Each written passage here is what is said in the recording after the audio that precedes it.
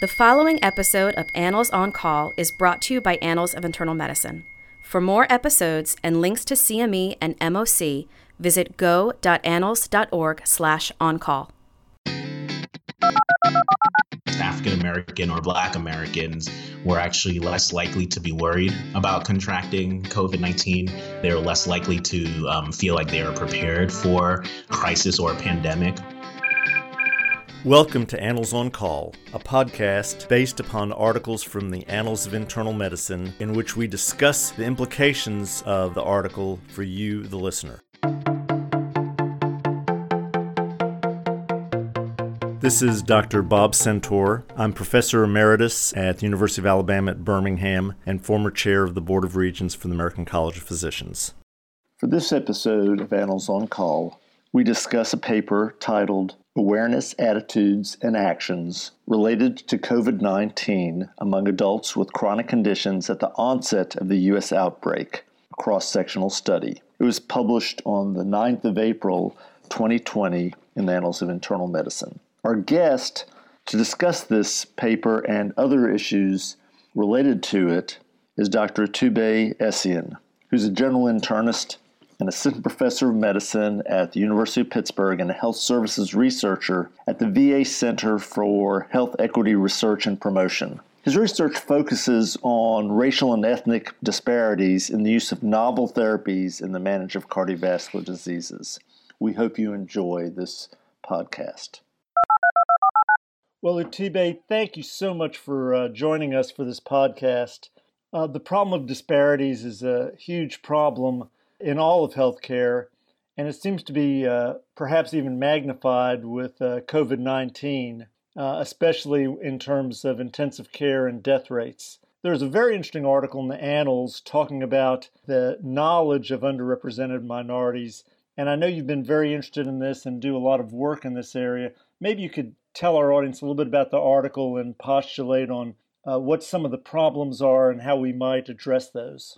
Certainly. So it was, like you mentioned, a really interesting article where our colleagues out in Northwestern University out in Chicago did a survey of about 600 individuals in that first week of before the outbreak here in the U.S. So March 13th to March 20th, when we're still hoping conferences would happen and trying to figure out schools. And they surveyed individuals who were within 4 of the clinical trials based out in their institution and asked them about what their attitudes towards COVID-19 were, how aware were they about it, how worried were they about getting it themselves or others around them getting this infection, how are they changing their activities, and how much did they trust or that they were prepared to handle COVID-19. And it was really striking to see some of the differences that they observed. So they really wanted to get at some of the health literacy factors that potentially could be driving some of those knowledge, attitudes, and awareness. And they noted that first, African American or Black Americans were actually less likely to be worried about contracting COVID-19. They were less likely to feel like they were prepared for a crisis or a pandemic. They also found a similar finding in individuals who are lower limited English proficiency or lower health literacy, rather, which were both quite striking differences. Again, these were early reports, and now, unfortunately, as you're mentioning, we're seeing about a month later from those interviews that the disparities, both by race and by income, have really borne out, where African American, Hispanic Americans are just far more likely to be hospitalized and die from this infection. It's disturbing that we're not doing a good job of educating all Americans equally. Having grown up in a very small town with a lot of very impoverished people, I know that the education in terms of socioeconomic status has always been a problem. What can we do to try to overcome that? What types of programs is your institution involved in, or that I know you're in contact with people from all over the country. What do we need to do to help raise awareness in especially the lower socioeconomic status, Blacks, people who don't have English as a first language, but also other people who are lower socioeconomic status?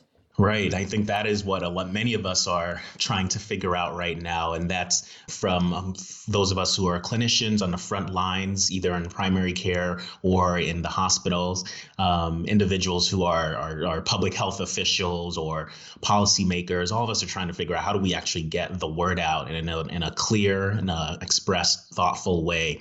I think conversations like these that we're having, just being clear and explicit about what the risks are as well as what the numbers are, is important. I know many of my colleagues have written op-ed pieces in their local newspapers and have gotten on the television and the radio to really share the word practically about COVID-19, express risk of and importance of hand washing, wearing a mask, and social distancing.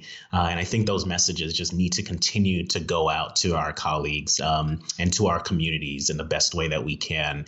A big part of our training in medicine is how to actually and as a researcher is how to communicate the messages of public health. And I think we, even in the middle of the crisis, need to do our best to get out there and spread that message. It appears, at least from this study, that unfortunately that message was missing populations and communities of color and lower socioeconomic status.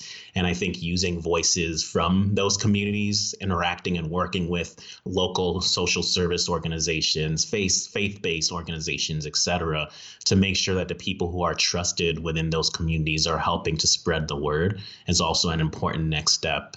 I believe there's been work at our institution in Birmingham, both with churches and with barbershops. Obviously, the barbershops are closed right now and people aren't going to church. If we're able to open things back up a little bit with careful social distancing, might those types of people be better trusted sometimes than people might trust me? Right. No, I think that's a fair point as well right now. And I'm glad this is on a podcast because my hair is not benefiting from the fact that these barbershops are closed. But I think potentially our communities aren't as well in terms of spreading the word on this risk. Related to churches, I know there are a lot of faith organizations that are still holding services over Zoom and doing the best that they can to continue to spread the word out through those modalities. And so I'm hopeful that as we in the healthcare system are getting the word out to those individuals, that they can help serve as an additional resource to get the word out. I agree. Once things open up a bit, that'll be an important group to target. Another thing that I've seen written about and certainly personally have noticed over the years is the disproportionate amount of diabetes, hypertension. We live in the stroke belt down in Alabama, and all the lower socioeconomic status population, but especially the Black population, really is struck with a lot of obesity, diabetes, hypertension. How much is this playing into the disparities, and is the disparities in COVID mortality really a disparities in cardiovascular risk factors, and how do we put those two things together? I truly do believe that those are big drivers. I think the clinical factors are what the early reports that have come out of China, Italy, around the globe are showing, that individuals with these chronic cardiovascular or cardiopulmonary diseases are more likely not only to succumb to the infection, but also to have worse and adverse clinical reactions, end up in the ICU, and unfortunately end up dying. So I think we have known for decades now that unfortunately African Americans are more likely to hold these chronic conditions. I think even taking a step back, we need to think about access to healthcare as a potential driver of these chronic conditions that exist, and even a step before that, think about the structural factors, the neighborhoods individuals are living in, the history of discrimination and bias and legacy of those things that has put individuals in certain neighborhoods, in certain jobs, in certain income levels and education levels that really have been for years driving these data. And unfortunately, many of us who are working in the health disparities field or even just care for communities of color or lower socioeconomic status kind of saw these numbers coming. And unfortunately, they have borne out to be reality in our data right now. Another factor that I always worry about is even when a diagnosis is made, even when the patient and the physician really want to take care of the patient, so many of the medications are so expensive that if you're at sort of a maintenance salary level, when you have to choose between food and medication, what are you going to do? And how do we develop programs to try to make sure that this vulnerable population gets the best possible medication care rather than second rate? Right. So that's an area of my research focus is thinking about access to novel therapeutics, especially in cardiovascular disease. So certainly something that I've been thinking about a lot. I think it's so critically important, to make sure everyone has access to healthcare. And I know some reports right now are calling for policies around expanding Medicaid as a potential way to address the vulnerable communities. The most recent edition of the CARES Act is now making sure that uninsured individuals have access to COVID-19 treatment. So I think there are steps in that direction to make sure that those who are most vulnerable have access to the care that they need. In terms of thinking about medications, I think we need to continue to push the pharmaceutical companies to lower the prices, especially of life-saving critical drugs. As you're mentioning, many of the individuals in the Annals paper that we're talking about were coming in with a number of chronic conditions and on as many as 5 medications. And that is going to add up once you're treating your diabetes, your hypertension, your pulmonary disease, and we're adding on a potential 4th, 5th, or 6th medication. I think it goes not just to patients not trusting us and our recommendations as providers, but being able, like you said, to just be able to get that 3rd, 4th, 5th medication while paying for food, while supplying for their family, paying the rent, figuring out how they're going to deal with the unemployment numbers that are just continuing to creep up right now. It's really quite a challenge. One of the things that I worry about a lot currently, it's really easy for me to be sheltered at home. I can do a lot of work from home. My wife can do almost all of her work from home. But only about 1/3 of the population really can do that, and almost none of the lower socioeconomic status jobs allow you to work from home. As we try to figure out how to open up the ability for people to work and to do the things they normally do, it seems like this is very, very important for our vulnerable populations to put them in a situation where they can actually provide for their family. And I worry about the unintended consequence of doing something that's very pure and trying to slow the pandemic, but what are we doing to those other people? Have you had any conversations about this, and how do we address it? Yeah, it's so complex. Just even the question, I think, is challenging. I've been trying to go for a run once or twice a week, and the only people that I see on the road with me is the bus driver, who typically is riding an empty bus that hour, and it typically is from a minority background. I'm thinking about those who are delivering groceries right now, for those of us who do have the opportunity to shelter in place, or folks who are still riding the subways in New York City to be able to get to their essential jobs. And the data continue to show that those individuals are more likely to come from Black and Hispanic American, lower socioeconomic backgrounds. And I think the reality is that for years that's been going on.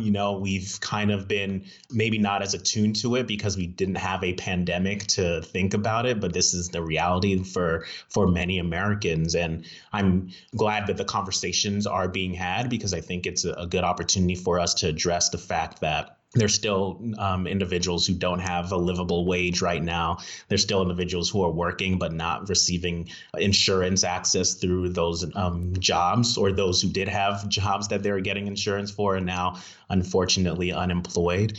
I think to address your other point around how do we make sure, as we're starting to slowly open up the economy, that we're keeping folks as safe as possible, we do need to make sure that testing is available to everyone.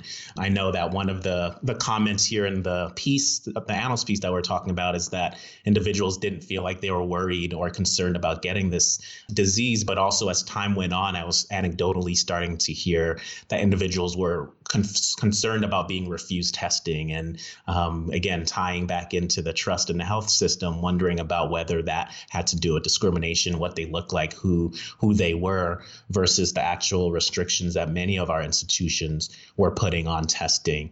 So if we don't have access to testing universally, we're not going to know who's infected. And I think we're unfortunately going to continue to put individuals at risk. It seems like there are a number of people who are trying to figure out epidemiologically how much COVID-19 is out there. If any of those people are listening, I hope that they would specifically look at our vulnerable populations and do testing on the vulnerable population, compare that to the less vulnerable population, and to try to understand the disparities there and the inability to do social distancing in some neighborhoods. How do you do this if you don't have the right finances behind you? Unless we know those kinds of data, how can we address the issues? Have you thought about that at all? Have any of your colleagues talked about that?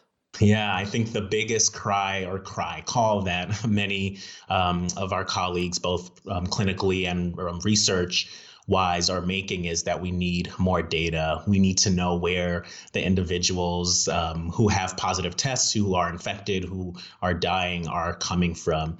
As of today, the most recent report from the Centers for Disease and Control and Prevention show that 33% of individuals hospitalized with COVID-19 were African American, compared to about 12.9% in the country. And that was loosely based off of 75% of missing data. So are we underrepresenting African Americans? Are we overrepresenting? The data coming from individual states show that actually may even be a lower number, when we know that the early reports out of Louisiana show that 70% of deaths were from African American groups. Similar reports were coming out of Detroit and Milwaukee and Chicago. So it really is a huge concern that we just don't have enough data.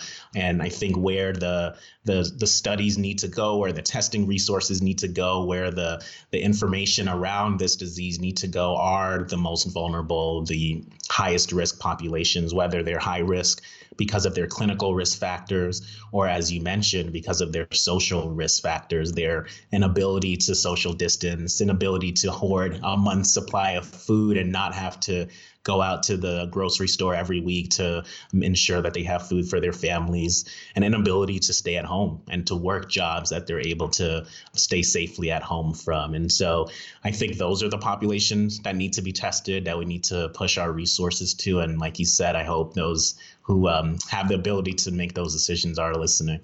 This has really been a great conversation, and I think the listeners really have learned a lot from you about how to think about this. In the last couple of minutes, talk to the average resident, attending physician and academics, practicing physician who are listening to this, and what can we do? What do you recommend that we do in our own small way? Because if everybody's working together, then perhaps we can make progress if we're all on the same page.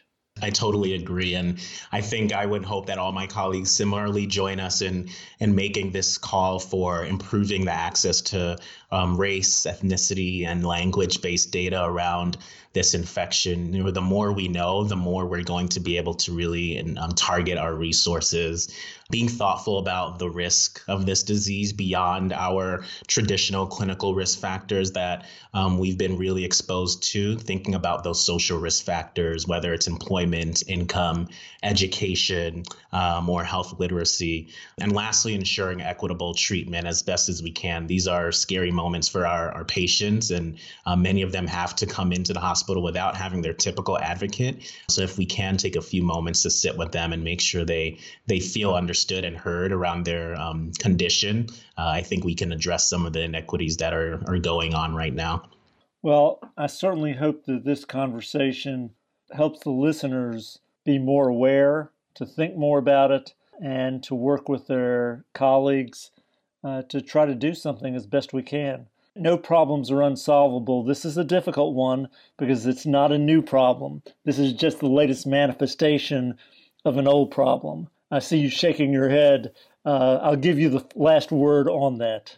Yes, that's exactly right. And I think that's what many of us are saying. This is the disparities that we're seeing today, unfortunately, are as we expected, but we can do a much better job at addressing them in this moment. And I think that we'll be able to. Well, thank you so much for joining us on this podcast. I really appreciate it. And I hope you and your family, all your friends, all your colleagues stay healthy and safe. Thanks so much, Bob. You too. Take care.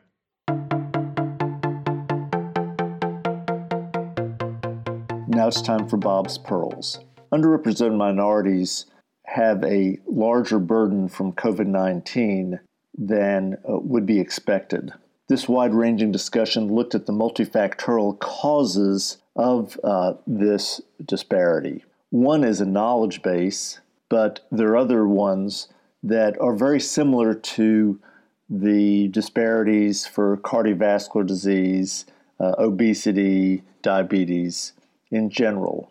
We discussed what those are and discussed the complex problem of trying to address those disparities. We hope that all of you will take this into consideration and try to do your bit in decreasing disparities. If you decrease disparities for cardiovascular disease, diabetes, etc., you're also helping against COVID-19. Thank you very much for listening to our podcast.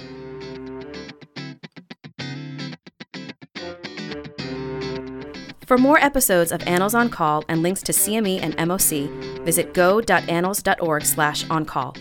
Participant statements on this podcast reflect the views of the participants and not necessarily those of the Journal or the American College of Physicians, unless so identified. The information contained in the podcast should never be used as a substitute for clinical judgment.